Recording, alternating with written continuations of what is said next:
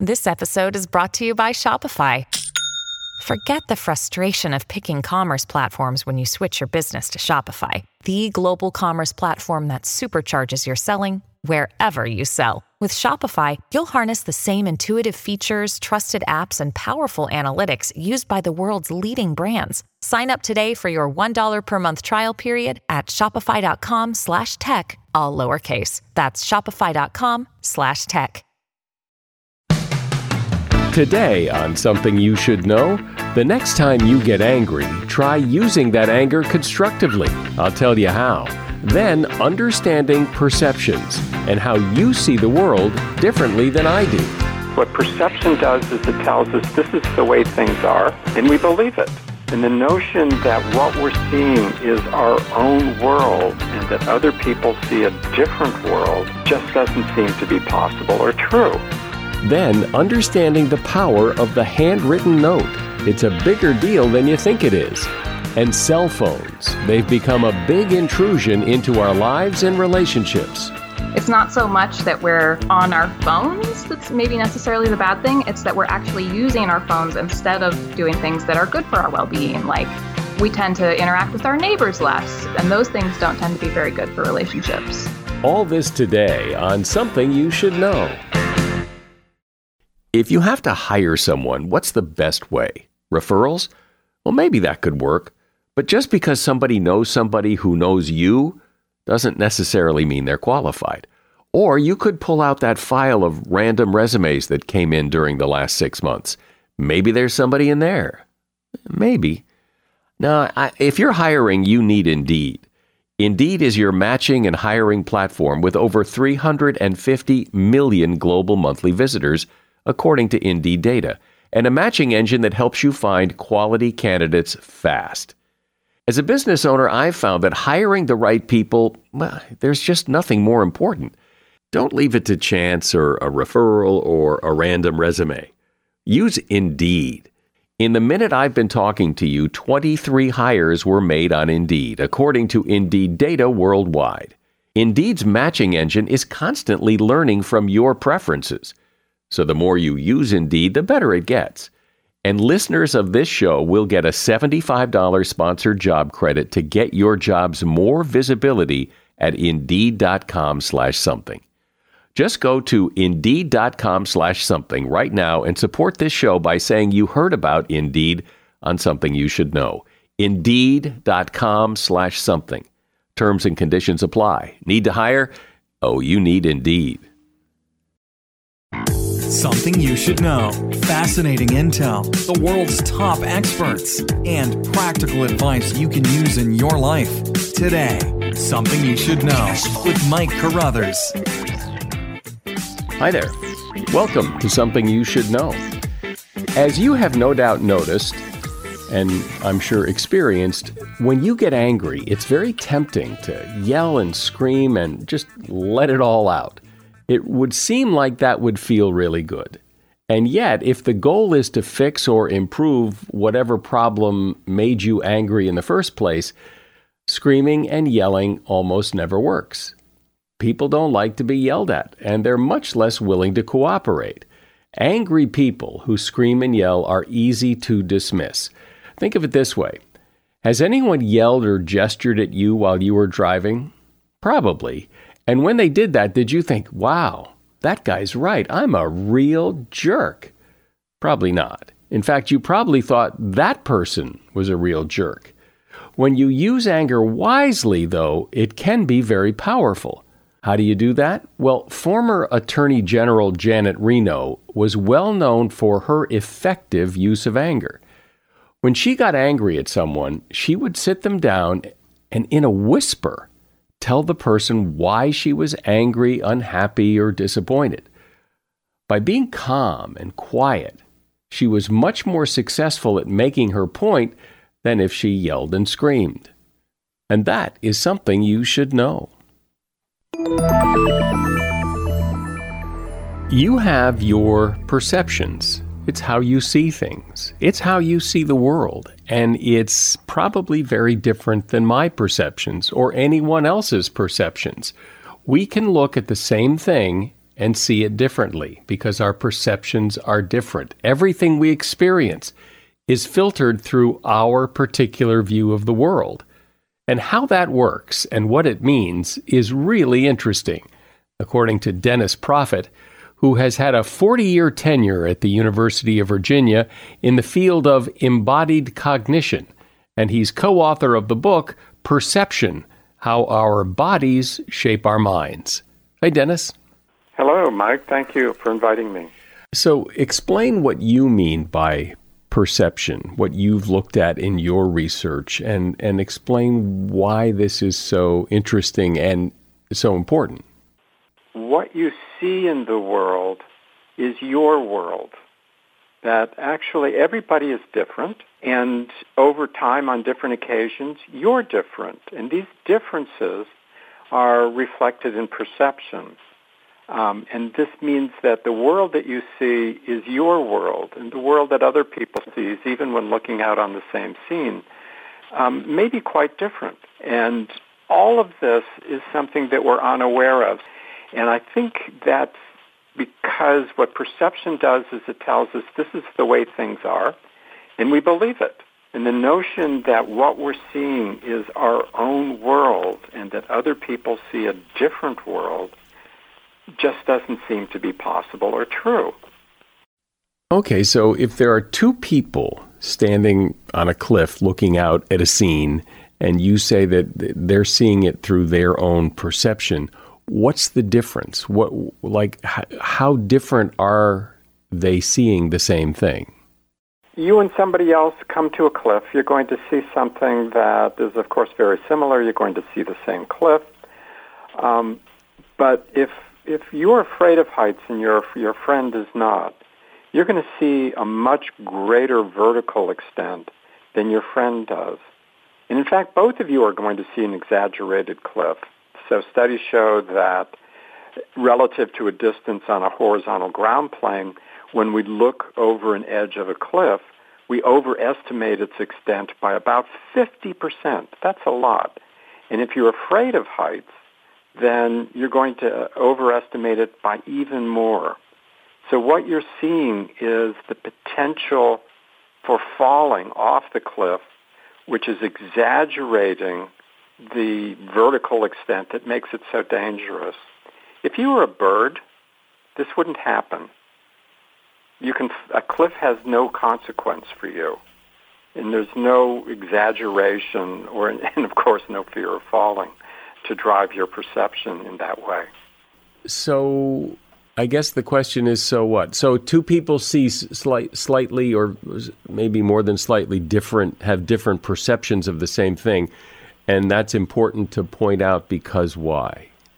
It's important to point out because our assumptions typically are that everybody perceives the same thing, and then they reason differently. And so people from different political persuasions, for example, watch the same debate, and one person says, well, clearly this candidate won, and the other person says, no, that candidate won. And they ask each other, well, how could you feel that way? You must be biased. And the other person says, no, I'm not biased. You must be biased. And what's going on is that they experience the debate differently, that they couldn't help but notice statements that were consistent with their own point of view, that were easy for them to understand. And as a consequence, what they each experienced was different. And now they're having an argument as if they're arguing about the same thing, and they're not. Well, we've all been in that discussion, haven't we? Yes, we have. But I think the distinction that we're making is that it's not the case that people are living in the same world and reasoning about it in different ways. The biases that we have come in right at the very beginning, right in the initial experience of the world.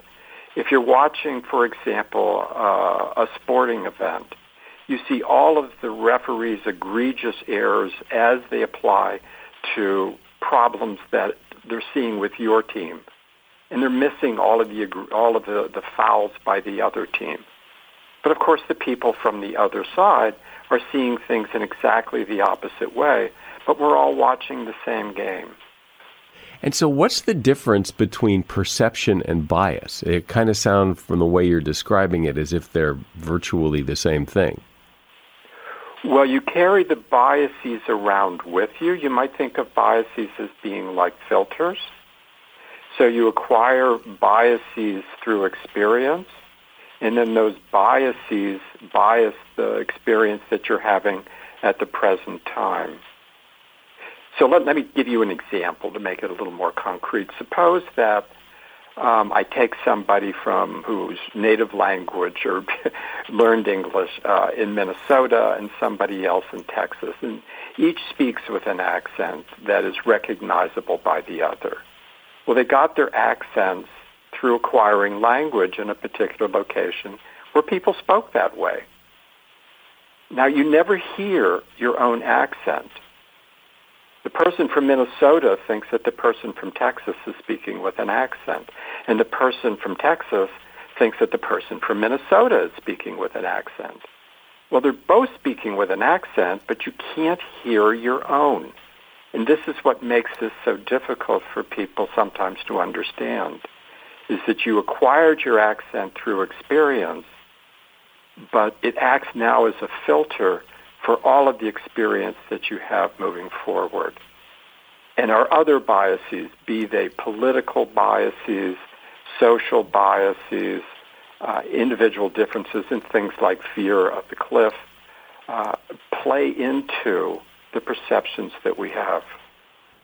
So what does our bodies have to do with it? That's the subtitle of your book, How Our Bodies Shape Our Minds. So make that connection for me. Okay, so all of these things derive from your body. So, for example, basic perceptions like how far away is something? Let's say it's on the other side of an open field. Well, the way that you perceive that is in terms of how much walking will be required for me to walk from here to there. Now, you're not aware of that. What you believe you're seeing is the absolute distance, but it's not. It's how much will I have to walk in order to get there. And that how much I will have to walk turns out to be scaled by how many calories will it take me to walk from here to there, such that if you're wearing a backpack, the distance will seem greater. If you're overweight, if you're infirm, if you're elderly, the distance will seem greater. The same is true of hills. If you're looking at it, we greatly overestimate hills. So a 5-degree hill is viewed by most people to be about 20 degrees. The hills in San Francisco, people will often say are 50 or 60 degrees, when in fact the steepest hill in San Francisco is 18. And all of these hills seem steeper when you're fatigued or encumbered. People that are overweight see hills as being much steeper, stairways as being much steeper, and overweight people who go on exercise and weight reduction regimes begin to see stairs and hills as less steep as they become more fit and lose weight. Yeah, well, and that certainly makes sense as you describe it, because, obviously some elite Olympic athlete looks at that hill and says, piece of cake, and some 95-year-old with walkers looking at that hill thinking, can't be done. That's right. That's exactly right. When you're with somebody who may be overweight and they seem reluctant to go up a set of stairs or to walk up a hill, what you need to appreciate is you would probably feel the same way if the stairs or the hill looked that way to you. But if those two people, the 95-year-old and the Olympic athlete, are both looking up at that hill, and I'm the Olympic athlete, I'm able to sympathize with and see that hill through their eyes and know they're not going to make it. It's not like I don't say, well, what do you mean you can't make it? I mean, I get it, that you see that hill differently than I do. That's a degree of empathy that not everybody is able to achieve. If you worked, as I have occasionally, with people who are in wheelchairs, people make handicap accessibility ramps that scare them. And the problem is that the architects who designed them followed guidelines, but they have not been able to view the ramps through the eyes of people that are in wheelchairs. Going down a long ramp, even though it's very, very shallow, is very scary for people in wheelchairs because they're afraid they can't or won't be able to stop.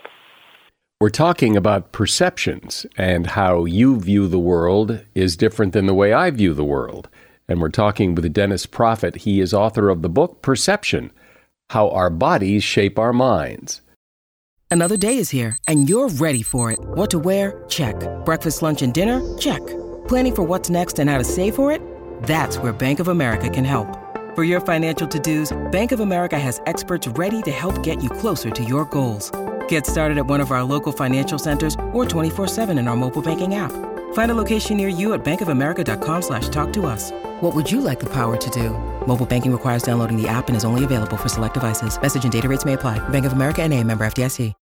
When you need mealtime inspiration, it's worth shopping Kroger, where you'll find over 30,000 mouth-watering choices that excite your inner foodie. And no matter what tasty choice you make, you'll enjoy our everyday low prices, plus extra ways to save, like digital coupons worth over $600 each week. You can also save up to $1 off per gallon at the pump with fuel points. More savings and more inspiring flavors make shopping Kroger worth it every time. Kroger, fresh for everyone. Fuel restrictions apply.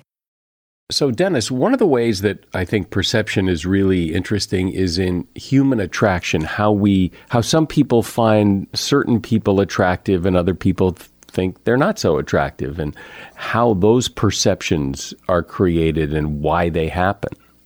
It turns out that women are attracted to the body odor of men whose genetic composition is maximally different from their own. So let me explain how the experiment's done. You have men wear undershirts, white T-shirts. They wear them for a day. They give them back to the science lab. The science lab puts them in boxes, takes them to research participants who are women, and they take the shirts out of the box and smell them. And they rate them for how attractive and pleasant they smell. And what you find is that women choose and rate as most attractive and appealing the smell of men whose genetic immune system coding is maximally different from their own. And what this is doing is it's providing an index of physical or reproductive fitness. And completely outside of awareness, people find attractive men whose genetic makeup is maximally different from their own. And they do that through smelling of body odor, something we are completely unaware of. We find people attractive, but we can't say why. But we're driven by the same sorts of things that other mammals are driven by: smell. And so what do we do with this information? Is it just good to know and to try to be more empathetic to the way other people see the world, or is there something more to it? If you want to understand both what it is that you're experiencing and what other people are experiencing, to realize that the world that you see is your world. So, of course, we want to believe that the world is as we perceive it.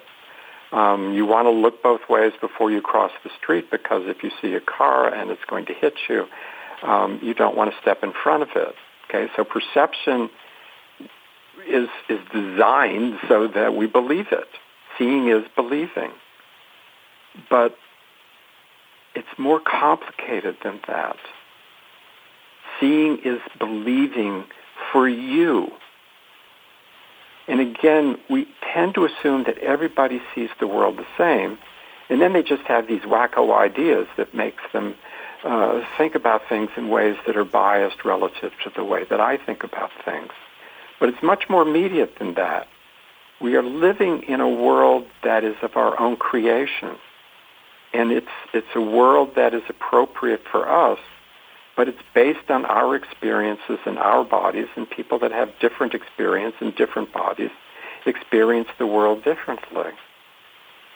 If you look at infants, okay, by 1 year of age, infants that have only heard a particular language and have only seen people from a particular ethnic group prefer hearing speech in that language and prefer seeing the faces of people from that ethnic group, even unfamiliar ones.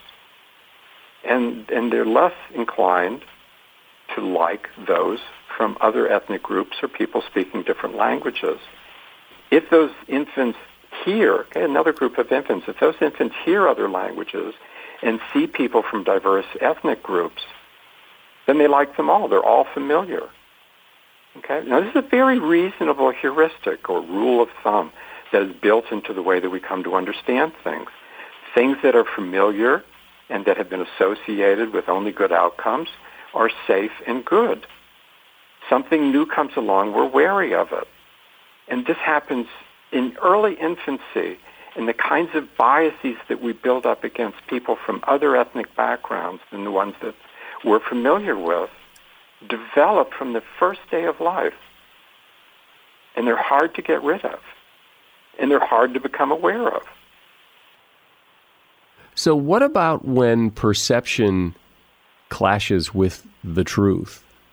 For example, people's perception is that, it feels like the world is pretty flat, but we know the world isn't flat, but there are some people who believe the world is flat. That's their perception, that's their world as they see it, but they happen to be incorrect. If I show somebody a 5-degree hill, it actually looks really steep. I was hiking yesterday with a friend who avoided a hill because it was just really steep. She had a knee injury and she didn't want to ascend it. But it's 5 degrees. It's practically nothing. But it doesn't look that way. Okay, 5-degree hills actually are about 20 degrees normatively just across the population of healthy people. And for people with knee injuries or people that are overweight or otherwise have trouble walking, it looks considerably steeper. Now, it looks like it's 20 degrees to me. I know that it's 5 degrees. And what I have learned is that hills, when they look like they're 20 degrees, are actually 5. The world, to me, looks flat, just as it looks like to everybody else, because we can't see the curvature of the earth. The problem with a person who thinks the world is flat really is thought. It's not perception. The world looks flat to everybody. We're all wrong. What Copernicus and Galileo did is they said, you're not the center of the universe. The earth is not the center of the universe. The way that you perceive things is not the way things are. And they got in a lot of trouble for that. A lot of people didn't like that idea. And what we're saying is that the way you perceive the world is not the way the world is. It's the way the world is for you. It's subjective. It's your world. And other people experience the world differently. And it's really interesting to try, as you brought up, to see the world through the eyes of others. So I certainly understand that my world is my world and not necessarily anybody else's, that my perceptions are different, but also my perceptions change within me, that certainly depending on my mood or whatever, I may look at the same thing differently than I did yesterday. My perceptions change, right? There's a beautiful study that was done in Israel with parole judges. They looked at lots of judges in hundreds of cases. And here's what they found. If you're a parole judge, then your default is somebody comes up, you're presented with cases, the person is incarcerated, and you have to decide they're eligible for parole, whether they should actually be released on parole. The default is you're going to say no. Okay, you say no to almost everybody. But first thing in the morning, the first few cases that you get, and this is true across all of the judges, you're actually likely to say yes on a fairly high basis. But as the cases keep coming, very quickly you go down to almost zero. Nobody gets parole. And then twice in the morning sessions, there is a break. And during that break, you leave Chambers and you have a snack. And you come back. And now the likelihood for the first case that you get after your snack is better than 50% that you're going to give that person a parole. In a couple cases later, it's back down to 0. And now you have another break with a snack. And the same thing happens again. Now you think you're the same person. You think it's the cases that differed. That's your perception. You never saw the connection between every time that I do this, I'm much more likely to give a parole right after I've had a snack. But that's what you do. You attribute it to the cases that you're presented. In fact, it's you. That's so, really you're changing continuously, but you attribute it to the world. Okay, we don't see ourselves change. We see the world change. Well, all of this makes sense on an intellectual level as we're talking about it. What's so hard is to remember it as you live your life, because as we live our life, we operate thinking that what we see is objective reality rather than just our world. And as we were talking about before, it is like language accents. You can't hear your own accent. You're unable to do it. You don't have an accent. Everybody else does. You don't change your criteria for deciding whether people are going to be freed from prison or not. It's determined by the case and by your understanding of the law. The fact that you're highly biased by the amount of glucose that happens to be in your blood is not something that you can become aware of. But if you understand the bias, it will help you treat others better. Well, this is such a perfect example of a topic that applies to everyone all the time and that we never think about or talk about. So we just did. We've been speaking to Dennis Proffitt, who has been at the University of Virginia for several years, and he is co-author of the book, Perception, How Our Bodies Shape Our Minds. You'll find a link to that book at Amazon in the show notes. Thank you very much, Dennis. Appreciate it. Thank you, Mike. I really enjoyed talking with you. It was a lot of fun. Thank you very much. As a listener to Something You Should Know, I can only assume that you are someone who likes to learn about new and interesting things and bring more knowledge to work for you in your everyday life. I mean, that's kind of what Something You Should Know is all about. And so I want to invite you to listen to another podcast called TED Talks Daily. Now, you know about TED Talks, right? Many of the guests on Something You Should Know have done TED Talks. Well, you see, TED Talks Daily is a podcast that brings you a new TED Talk every weekday in less than 15 minutes. Join host Elise Hu. She goes beyond the headlines so you can hear about the big ideas shaping our future. Learn about things like sustainable fashion, embracing your entrepreneurial spirit, the future of robotics, and so much more. Like I said, if you like this podcast, Something You Should Know, I'm pretty sure you're going to like TED Talks Daily. And you get TED Talks Daily wherever you get your podcasts. All you have to do is look around and see all the people walking around looking at their cell phones, seemingly all day long, to realize that cell phones have to be having an effect on us. Clearly, though, we're not going to toss out our cell phones. They have become a very important part of daily life. So maybe what we need are some tools to better coexist with our phones.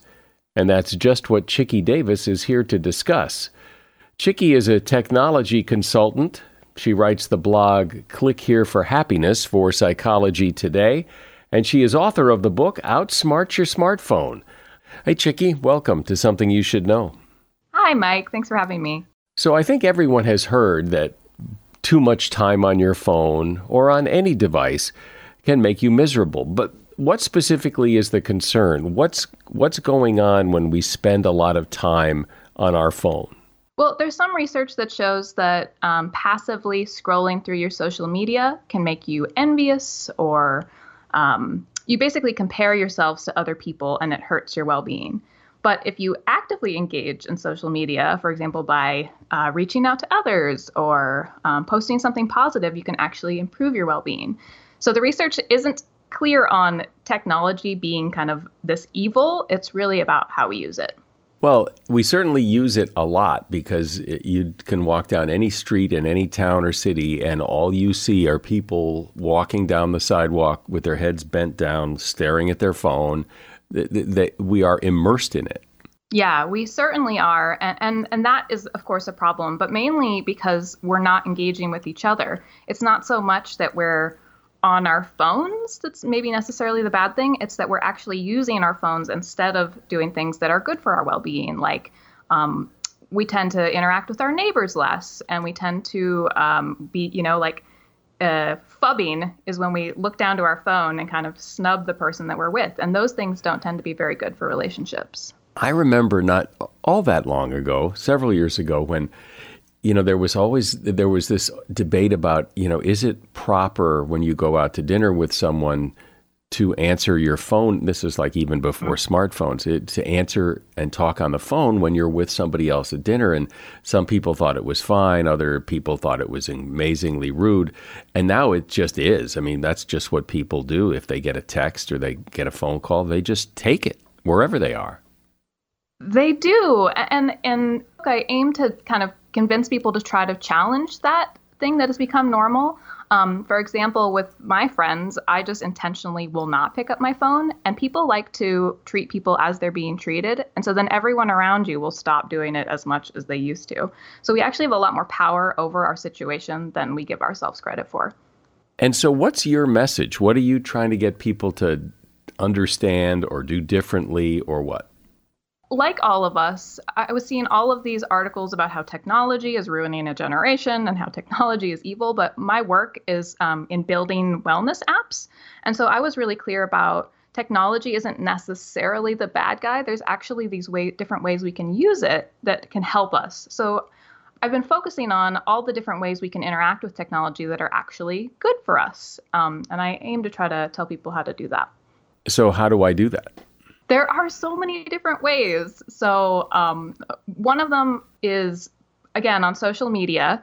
If you're getting super involved in these angry arguments, it's not going to make you feel very good.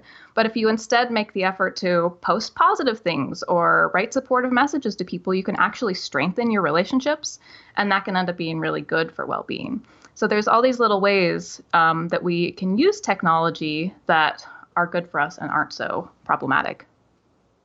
How else? How else? I mean, I think people have a sense of this. They've heard on the news or they've heard somewhere that social media is making you envious or that it's making you miserable and that, you're always comparing yourselves to other people. But it doesn't seem, people don't seem to go, oh, well, I guess I better stop doing that. They just keep, they're like in a rut. They're in almost like a habit. It's true. And smartphone addiction does appear to be a real thing where, you just kind of get hooked on your social media or on your phone. So I suggest people take a break. There have been studies that have shown that taking, I think it's a week-long break from social media actually results in increases in well-being. And by doing so, you kind of get a sense for the ways in which it's affecting you, and then you can re-engage more intentionally. But I know people... And I guess I would even consider myself in this group. There is no way in the world that I'm not going to check Facebook or Instagram for 7 days. That's not going to happen. Then you can definitely use it in ways that are better for you. So another example that you requested was, for example, you can practice things like savoring. Go back on, how Facebook actually does this, where they pull up your old memories and then you're like, oh yeah, that great thing happened. And they're reminding me of it. That's I love good. That. I love that. I love when they do that. And there's an old picture from 7 years ago that'll pop up of my son or somebody. I love that they do that.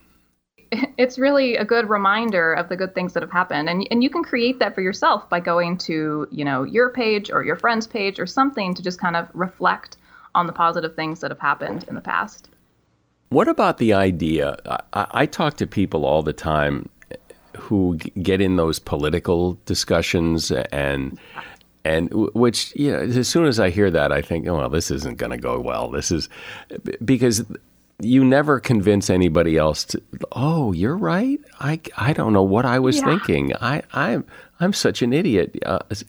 And so I wonder if you get a lot of things in social media that are against your point of view in politics, is it good to eliminate those, or would it be better to find things that bring things into your feed that are more pro you, rather than eliminate the things that are anti you?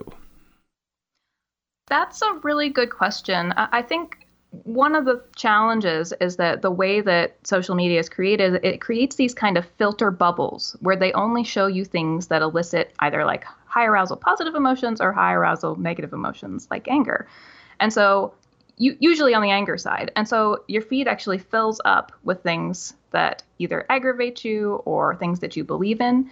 And you don't have the opportunity to look at things from different perspectives. So I actually think that the broader amount of opinions that you can get, the better, because then next time you're arguing with someone, you might actually have a better understanding of how they think about the topic or where they're coming from. And you might have a better chance of convincing them, or even if you don't convince them, you'll have a better chance of strengthening the relationship by coming at the problem in a more kind of like supportive, understanding way. Have you looked at, or is there any research about just generally what's going on with the political discussions on social media, whether they're helpful, whether they're destructive? It seems like they're destructive to me, but what do you say? It seems destructive to me. That it's definitely not my area of expertise. I kind of come at all of this from a positive psychology lens and figuring out how we can apply positive psychology to our use of technology. And so if you just think about it from what we know from the positive psychology research, we know that empathy and kindness and connection and all those things are good for both relationships and our well-being. And so just anecdotally, or it just seems intuitively that having an angry conversation where you're calling each other names is probably not good for any of those things. You think? You think? Really? How do you suggest people deal with the FOMO thing of you've constantly checking, constantly hearing your phone go off, little rings and dings and things? That can't be a good thing. Yeah. One of the activities that I suggest people do is kind of make it a game, right? Nobody wants to turn their phones off. If we're thoughtful about it, we can choose at least some moments where we don't need to have our bings and dings and phones on. But if you make it into a game and basically you're like, maybe you like ask your friends to hold you accountable and give you points every time they hear your phone bing and ding. And then like you could, if you get to like some amount of points, you have to buy them dinner or something. I feel like we need to stop treating this like this sort of authoritarian, stop using your phone kind of approach. I think it would work better if we can work with others and they can help us achieve whatever goals we set for ourselves regarding our phones. Because there is a lot of advice out there about, check your email twice a day and then people will be trained not to expect you to respond right away, or put your phone down for 5 hours a day and don't look at it. But people won't do that. I mean, the advice is great, but people won't do that. Yeah, exactly. And that's a big part of what inspired this sort of area of research I've been working on, is that you can give people all the advice in the world, but if it's not doable, if they can't execute it, then it's not helpful. So instead of telling people to get off their phones, I work really hard to help people just engage with their phones in a healthier way. And so if I wanted to engage with my phone in a healthier way, and I've never really thought about that before, help me put my toe in the water here. Well, first thing is to sort of just self-reflect. And like once you're in an app and you're there and then you leave, just take a moment and be like, how did that make me feel? Do I want to do that? Do I want to do this differently? And then when you're using these types of apps, you really want to choose your situations carefully. So if there are people who like constantly aggravate you in one of your social media accounts, maybe don't engage with them and instead engage with the people that make you feel better. And are there good beginner apps that you recommend, good things to do specifically with your phone that will kind of warm you up to this? The apps that I work on are explicitly like using your phone to engage in positive psychology habits. So for example, the Greater Good Science Center does really great work helping you like use your phone to create a gratitude list or write a self-compassionate letter. And that way you can build the skills that help promote well-being on your phone. And it just makes it a little bit easier. And so how does the app help you do that a piece of paper and a pencil doesn't? It doesn't. It just makes it accessible. So like if you're on the train on the way to work, you're like not going to have a pencil and a piece of paper. And so it's just like, okay, I have 2 minutes. What can I do now? And so I think that's like really everybody's attention is just being, ripped in a million different directions. And so having the opportunity to have this little device, basically like a little well-being device, if you're using, a well-being app, it is helpful for a lot of people.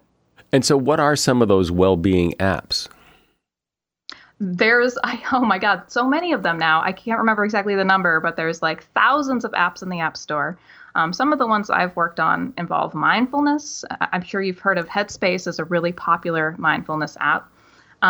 There's some that help you kind of train your brain to focus more on positive information. There's gratitude apps. There are a whole variety of different tools that you can find. But could you recommend some specifics? Yeah, the Greater Good in Action app is my favorite. It's all based in research there, and they're created by the Greater Good Science Center at UC Berkeley. And they've got like 60 or so different activities in all sorts of different areas. So some of them help you with resilience, some of them help you with connection and empathy and kindness. And it's really a broad range of different tools that you can use on your phone or on your computer or whatever. Headspace is also really great. It's a mindfulness app where it's just like the soothing voice of the person who delivers these mindful meditations is really great. There are tons of others. I'm reluctant to recommend ones that don't have a lot of research behind them. I think that people will also benefit differently from different types of apps. So it's basically the skills that you're struggling with most are going to be the skills that you most benefit from learning. So if you're struggling with mindfulness, a mindfulness app may be great.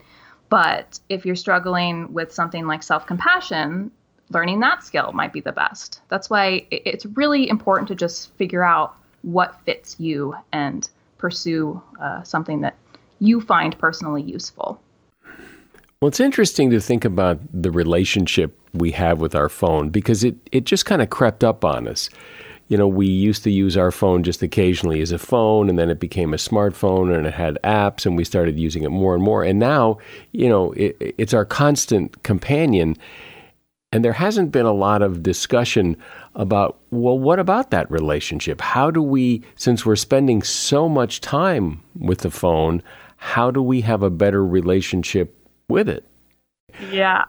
And so to take a few minutes to actually think about that relationship and how this thing can actually help rather than just be kind of victim of whatever comes at you is probably a really smart thing to do. Yeah, and I don't think a lot of people think about it that way. We think about how our relationships with everything else, like our relationships with people and with food and with substances like alcohol, those are important things to think about. And now our phone, too, sort of represents this thing that we need to be thoughtful about how we use it and how we interact with it. Well, it's nice, too, because so many of the discussions about this is how horrible cell phones are and what they're doing to you and how destructive they are. And as it turns out, from what you've just been discussing, there are ways to use your cell phone to actually make life better. Chickie Davis has been my guest. She is a technology consultant and author of the book, Outsmart Your Smartphone. You will find a link to that book in the show notes. Thanks, Chickie. Thank you so much.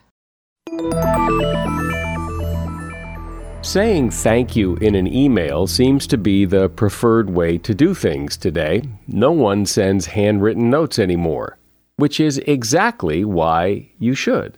A handwritten note is more powerful than ever if you want to impress someone, precisely because it is so rare. Here are a few other facts about sending notes in the mail. One reason people don't send notes is they think they have lousy handwriting, but that's not really an issue. Research has shown that people are very critical of their own handwriting, but not so much of other people's. So don't let that stop you. And a handwritten note says more than the words in it. What it really says is, you mean enough to me that I took the time to write you this. You have my undivided attention. And that is a lot. A note only needs to be about 3 or 4 sentences, and the impact of that can be huge. And by the way, November 14th is National Thank You Letter Day, a good day to send a thank you note. And that is something you should know. And even though I can't send a thank you note to each and every listener, I will take this moment to say thank you for being a loyal and devoted listener to this podcast. It means so much to me and everyone who works on this podcast and has really contributed to our success. So thanks. I'm Mike Carruthers. Thanks for listening today to Something You Should Know. The Bigger Pockets portfolio of podcasts are worthy of your investment. We're having a real conversation as real estate investors. New episodes available every day. It's important to buy where it makes money and not necessarily where you want to travel to. Bigger Pockets, On the Market, Rookie Real Estate, or Money Podcast. The purpose of flipping is to create more cash so then you can reinvest into other types of properties. The Bigger Pockets Podcast, on YouTube or wherever you listen.